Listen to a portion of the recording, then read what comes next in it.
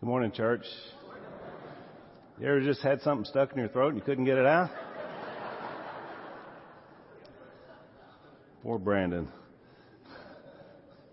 That's what happens when you're young and an intern. You get cut off in mid-sentence. I'm thinking about trying out for the band over there. I wonder if they need more cowbell. I think I might could do that. Welcome to the Fellowship Center. We're glad you guys are with us today. And our live stream audience, welcome once again to WFR. We know that audience is growing, and we praise God for that. One of the benefits, and there aren't many, that came from this lockdown was that we were able to expand and enhance our live stream, and a lot of people have come to know Jesus, have become a part of this church, even though many of them have never been physically present. They're with us. And all you got to do is watch sometime on Facebook and see the interaction to know God is moving in powerful ways. That's part of the reason why I have this new screen up. How about this brand new high definition screen? What about that? I think it's pretty good, huh? We are bringing this 60-plus-year-old complex into the 21st century. It's taken a while. We appreciate your help and your patience as we get there. We need, of course, you guys to contribute to be a part of that as well. We're going to put some chairs in here. These pews have finally cracked for their last time, hopefully. And we're going to get a little bit better seating here, too. So we're excited about that. Where is Jet Hudnall? Where are you, Jet? Here he is. Now, Jet's going to read our scripture for us today. Normally, I get a little intel on my scripture reader. All it says here is that Jet is the good-looking twin. So I don't know what that means, but we'll go with that. Yeah. Galatians chapter 1, verses 22 through 24. I was personally unknown to the churches of Judea that are in Christ. They only heard the report. The man who formerly persecuted us is now preaching the faith he once tried to destroy. And they praise God because of me. Thank you, Jet. Appreciate that. Oh, and I was just kidding. I'm sure you're both good looking and talented. I'm super excited about this text today because it's one of those game changer points in this story that we've been talking about in the book of Acts. We have called it an unstoppable adventure because that's exactly what it was and what it is. And today, this conversion that we're going to see is really something that just kind of takes it to another level. Of course, we're going to be talking about Saul of Tarsus. And you got to remember, Saul was the one who finally was able to implement what the early Jewish leadership was not able to accomplish because they were timid and fearful. Remember, they kept bringing the disciples in, and they would chew them out. Maybe they'd have them flogged, and they would say, you can't speak anymore in his name. But they just kept speaking. And people just continued to spread. So Saul comes in, and he's a hammer. He's a ball-peen hammer. And he's willing to do something. And so for the first time, he brings in murder of the Lord's people into the equation. And now he's got a taste for this. It's whetted his appetite. And so he's going to, as the gospel is spreading, remember, into Judea and then Samaria, Paul is going to spread his terrorism with it.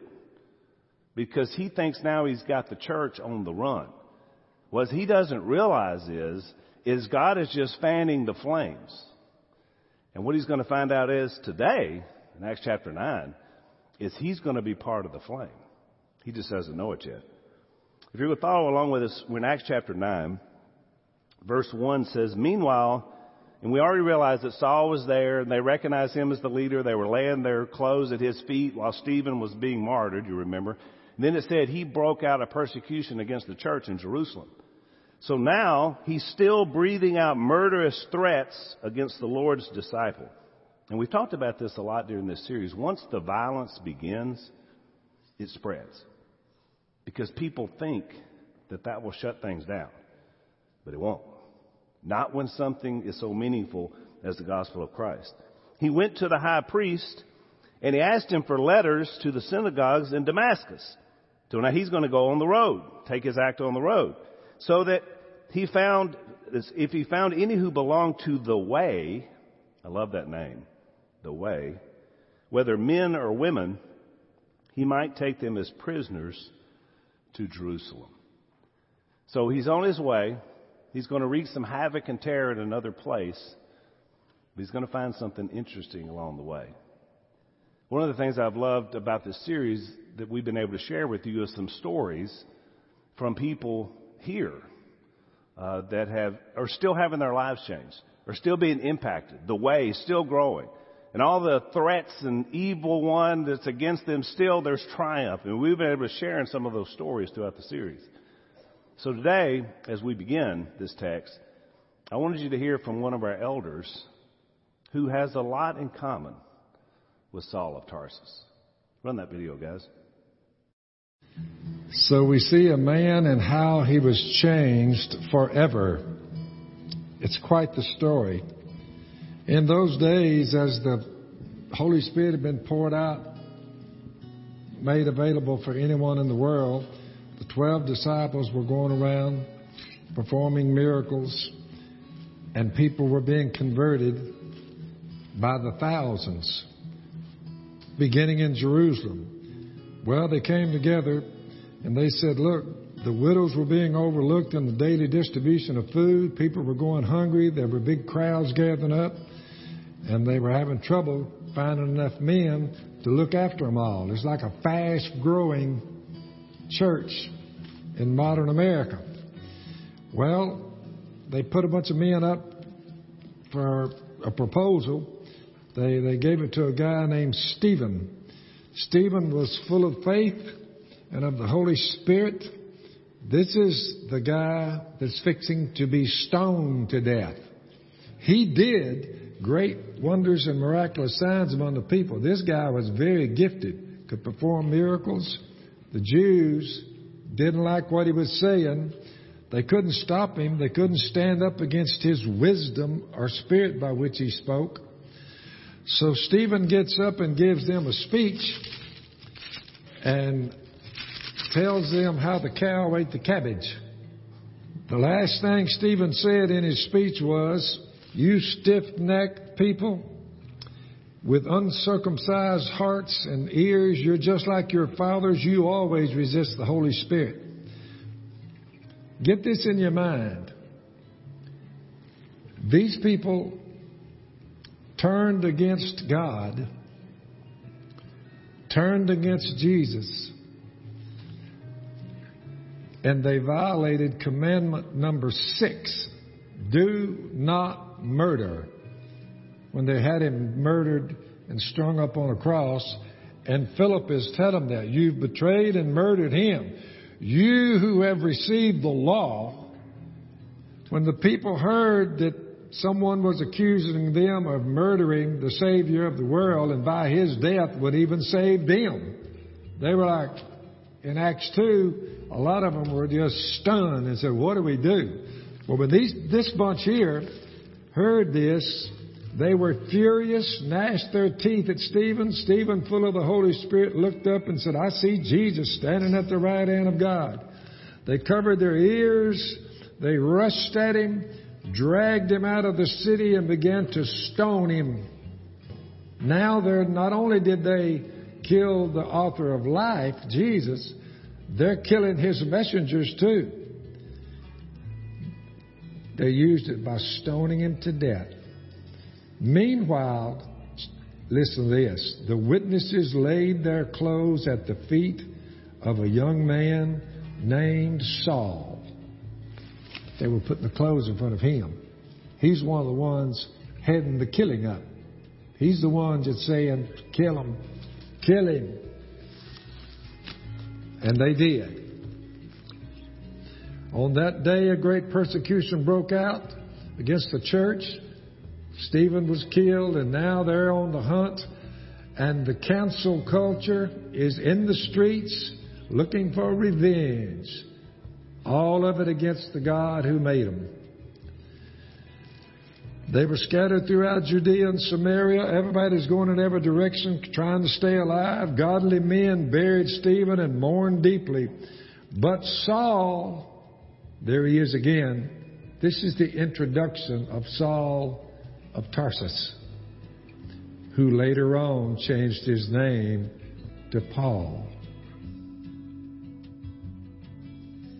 Saul began to destroy the church. Going from house to house, he dragged off men and women and put them in prison, murdering them, putting them in jail because their simple trusting faith in Jesus Christ.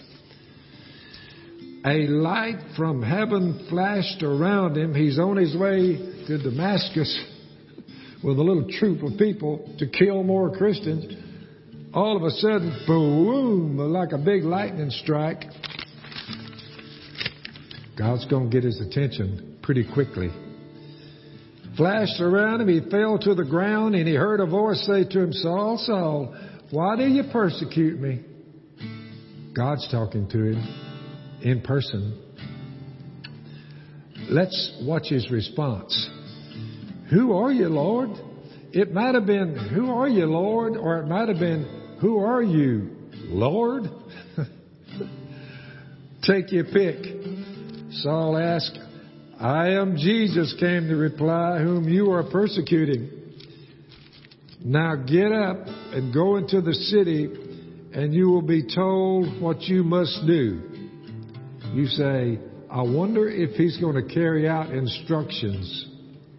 Always remember this. If Jesus ever runs up on you and you hear a big lightning flash and you look up and you're blind, you'll go into that in a minute. You're blind, you say, oh, it's going to get your attention. You can bet on that. Saul got up from the ground, but when he opened his eyes, he could see nothing. He's blind as a bat. So they led him by the hand into Damascus. For 3 days he was blind and did not eat or drink anything. This dude is down and out.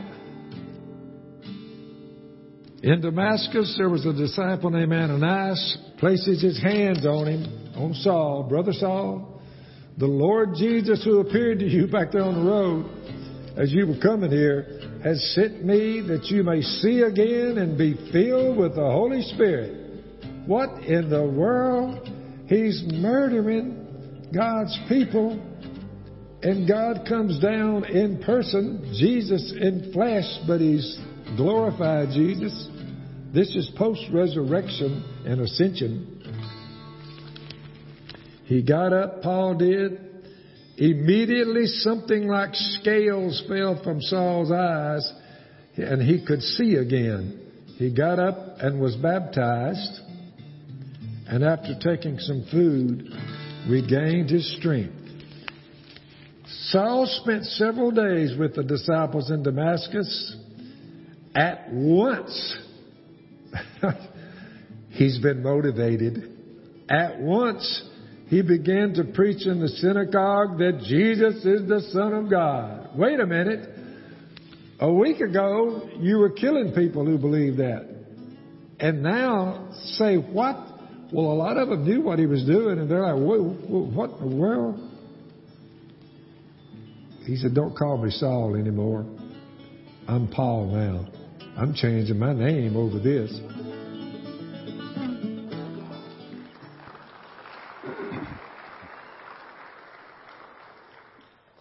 I'm enjoying the kindler, gentler feel. He's mellowing it a little bit. But he still has a way, doesn't he? When it comes to Scripture. And he's a lot like Saul. He became a different man. And the kingdom was impacted because of it. I call that section that Dad was reading in 9:3-6 the Q&A that saved the way. I mean, it was short and it was sweet. But when you're Jesus asking the questions and answering, it doesn't take much. And 2 things were happening at one time here. One is there was this person who would later say in his writings that he was set apart from birth to be an instrument of God. And he was. And the second thing that was happening is the greatest threat now to the early church is about to become a part of the early church. And that's going to change everything. The first question, of course, was why? And you notice Jesus called his name twice. I don't know about you, but if someone says your name twice, it's usually not good. Right? Al. Al. Right? You messed up. Now, Lisa's got it down to one name. She just calls me by my first name. Marshall. Trouble. Saul. Saul. Why? Why? I want you to think about that question in relationship to your own life. You see, why speaks to our conscience.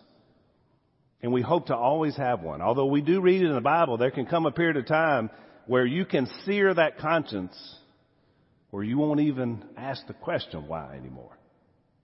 Jesus said, why? Why do I act the way I do?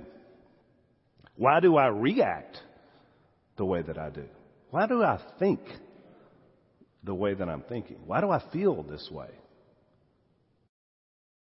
Why did I think being addicted to something is a good idea? Why did I think having an affair was the right thing to do? Why did I let my anger get so out of control that I abused people around me? Why? Ask the question. Paul is at a point here as Saul that everything he's thought was right, everything he was zealous about and self-righteous about has now been called into question in one moment with one question. Why? Why are you doing this? Why would anybody think that terrorizing and killing people would be some sort of godly action? And yet that's where he was. So his answer to the why is who? Who are you? Who are you, Lord? Who? You see, that's when clarity has now come into the picture. Once the conscience is engaged, then we have a moment of clarity, right? We're willing to look, even if we can't see. What's interesting about Paul, who is still Saul, is that he's down in the fetal position with his eyes squeezed shut. Because we know we don't get to verse 8 till he opens his eyes to realize he's blind. So he's laying there in this moment with this great flash, this voice of Jesus, and he has a moment of clarity. Have you ever found yourself in a place like that? I have. I mean, broken down. Who are you, Lord? When Lisa and I speak around the country, we share our story. She tells about laying out back behind our house we had in Calhoun. Early morning, dew on the ground, wishing she could dig a hole to go lower because that's how bad she felt. And in the fetal position with her eyes squeezed shut saying, Lord, rescue me. If you're real, I need you because I got nothing. Sometimes, for those of us, it takes that moment. I can promise you this, you'll never find peace or purpose without asking who Jesus is and asking him to apply that in you. For my dad, it was in the Howard Brothers parking lot, according to Mom. Head on the steering wheel, tears down, eyes closed, saying, Miss Kay, I need my family. I'm miserable living the way I'm living. Who are you, Lord? We didn't know that there was an Ananias named William H. Smith that was ready to go. Changed us, changed our culture. It's changed thousands of lives because someone said, who are you, Lord? I love Jesus' answer, and it's the best one. I've told you this before in this series. I am Jesus. Was Jesus enough? Yes. I am Jesus. This took me back to our John study from last year. I am the Messiah. I am the bread of life. I am from above. I am the eternal one. I am the light of the world. I am the door. I am the Son of God. I am the resurrection and the life. I am the Lord and the Master. I am the way, the truth, and the life. I am the true vine. I am Jesus. I am the Alpha and the Omega. I am the beginning and the end. I am the first and the last. I am the living one. And before Abraham was born, I am. And that's enough. I am. But he gives him a second answer. Once you know who Jesus is, you know what he tells him to do? Get up, go, and be willing to be guided in truth. Still telling people that today. You got to get up. You got to go. I told you I was in a pig pen. You know what he told me? Get up, go, and be willing to be guided in truth. So what we're going to see in this text is that Saul, is going to get three guides. The first guides are the guys that came with him. Verse 7 says, the men traveling with Saul, they stood there speechless. They heard the sound, but did not see anyone. It sounded like thunder to them. And they didn't get blinded by the light. So this was a laser beam focus for Paul. They led him by the hand into Damascus to the house of Judas on Straight Street, which I thought was ironic because he's about to get straightened out, right? In some guy named Judas's house. Said he stayed in a room there for 3 days. Can't see. So he's in the dark. No food, no drink. Just waiting. I find that ironic that it was 3 days in the dark with no food or no drink. That was his own tomb, wasn't it? Realizing what was about to happen. And these guides, they didn't know any more than he did. All they could do was get into this house and say, all right, we're out of here, because they came there to kill Christians, not to get the word of the Lord. See, that's what happens. Jesus calls them blind guides. You don't want to follow the people that you came to the party with unless they're willing to listen to the who. Those are blind guides. Blind guides lead us into dark places. That's why there has to be separation from that. So these first guides, other than getting them to a house, that's all they had. No answers. So God had a guy in Damascus. His name was Ananias. And in verse 10 it said, in Damascus there was a disciple named Ananias. The Lord called to him in a vision. Ananias? So here we got another call from Jesus. But now Ananias, remember it's only one name, so that's better. And then also he answers correctly. Yes, Lord. If Jesus ever calls that to you, the answer is yes, Lord. Just so you know. Yes, Lord.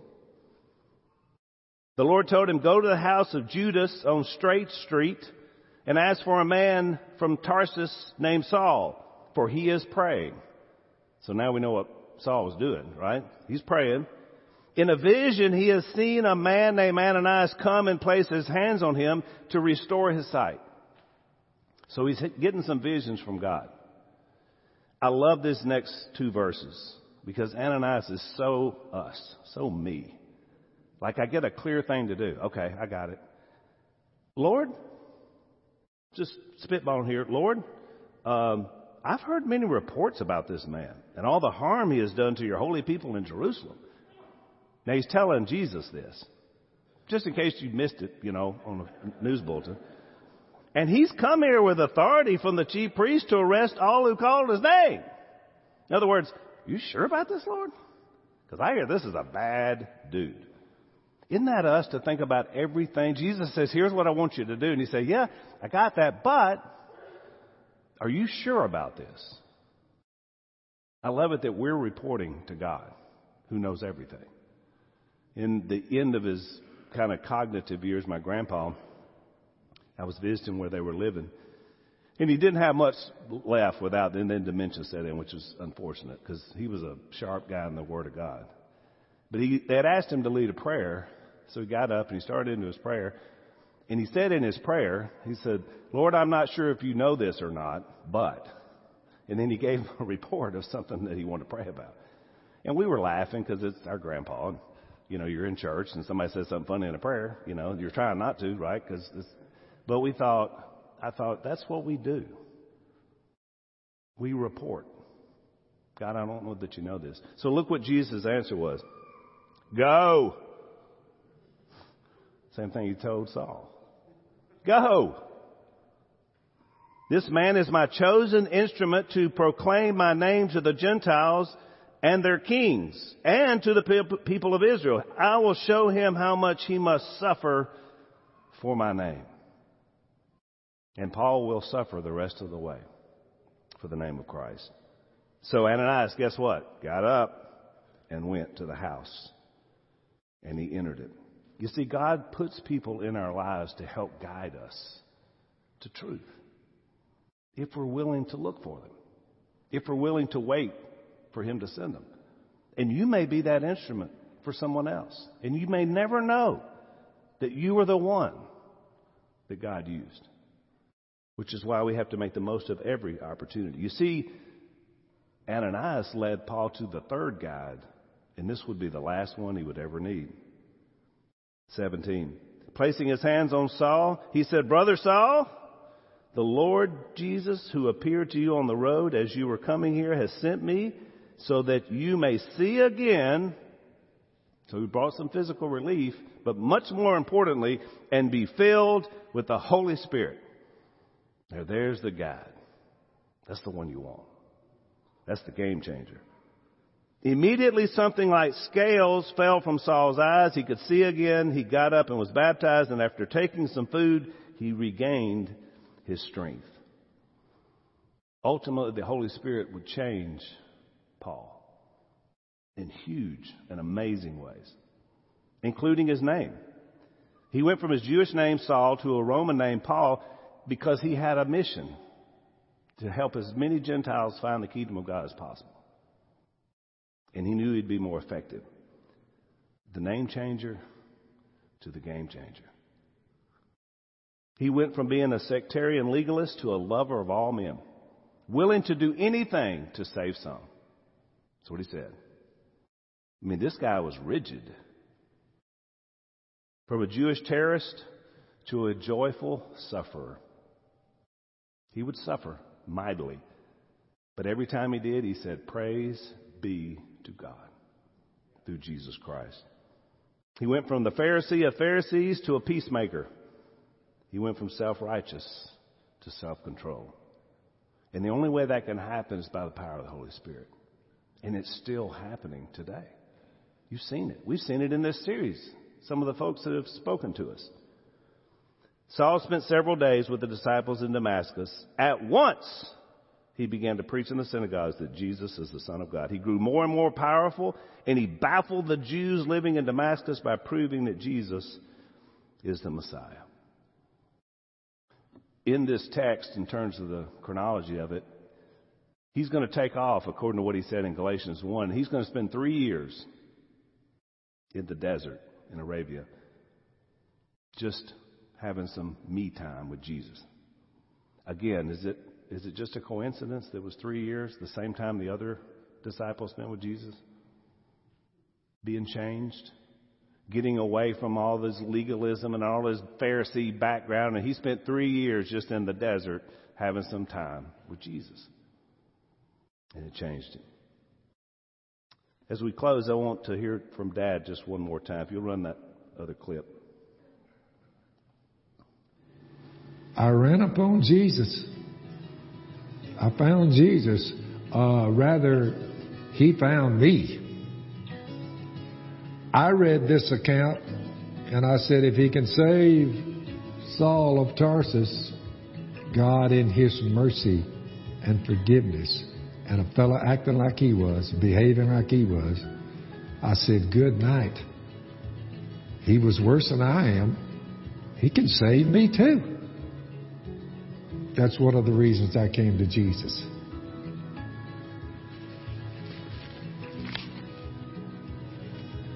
My friends found me a year after I had put my faith in Jesus and was baptized.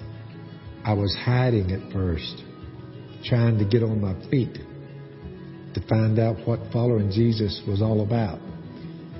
So a year went by after my conversion, just like Saul of Tarsus. And I saw my friends coming, my former associates. They weren't my friends anymore because they were on one side of this thing, the Saul of Tarsus side, instead of the Apostle Paul's side. So my friends said, Well, you know, how's it going? Pull up at my yard down on the river. I'm hidden. Unlisted phone number. They searched and searched until they found me. And when they found me, the first question they asked was, "You want to go up the road?" I said, "The one you're looking for died and was buried. This one is the one who was raised from the dead." So his Arabia was the Washita River until God would strengthen him with what he needed to then be able to lead thousands to Christ, including many of those old buddies, by the way. Before they passed away, they asked the question, "Who are you, Lord?" And now the Almighty sent his Ananias to them. That's what this is all about. So as we close today, my question to you is, can you ask the why and can you ask the who? If you're spinning your wheels, you're not getting anywhere, I can guarantee it's because the Holy Spirit is not being allowed to do what he does and guide us into truth. So the question must be asked. And I'm sure with as many people who are watching online and even the folks here, that someone probably is in that place of saying, man, I'm asking the question because things are not going well. And I thought I was right all this time. So did Saul. And then the question is, can you act on the question? Are you willing to get up and go and be willing to be guided? Because that's the submission part of this. That's why it says it over and over. Get up and go. Laying on the ground, the fetal position is not going to take you anywhere. Can you have the scales removed?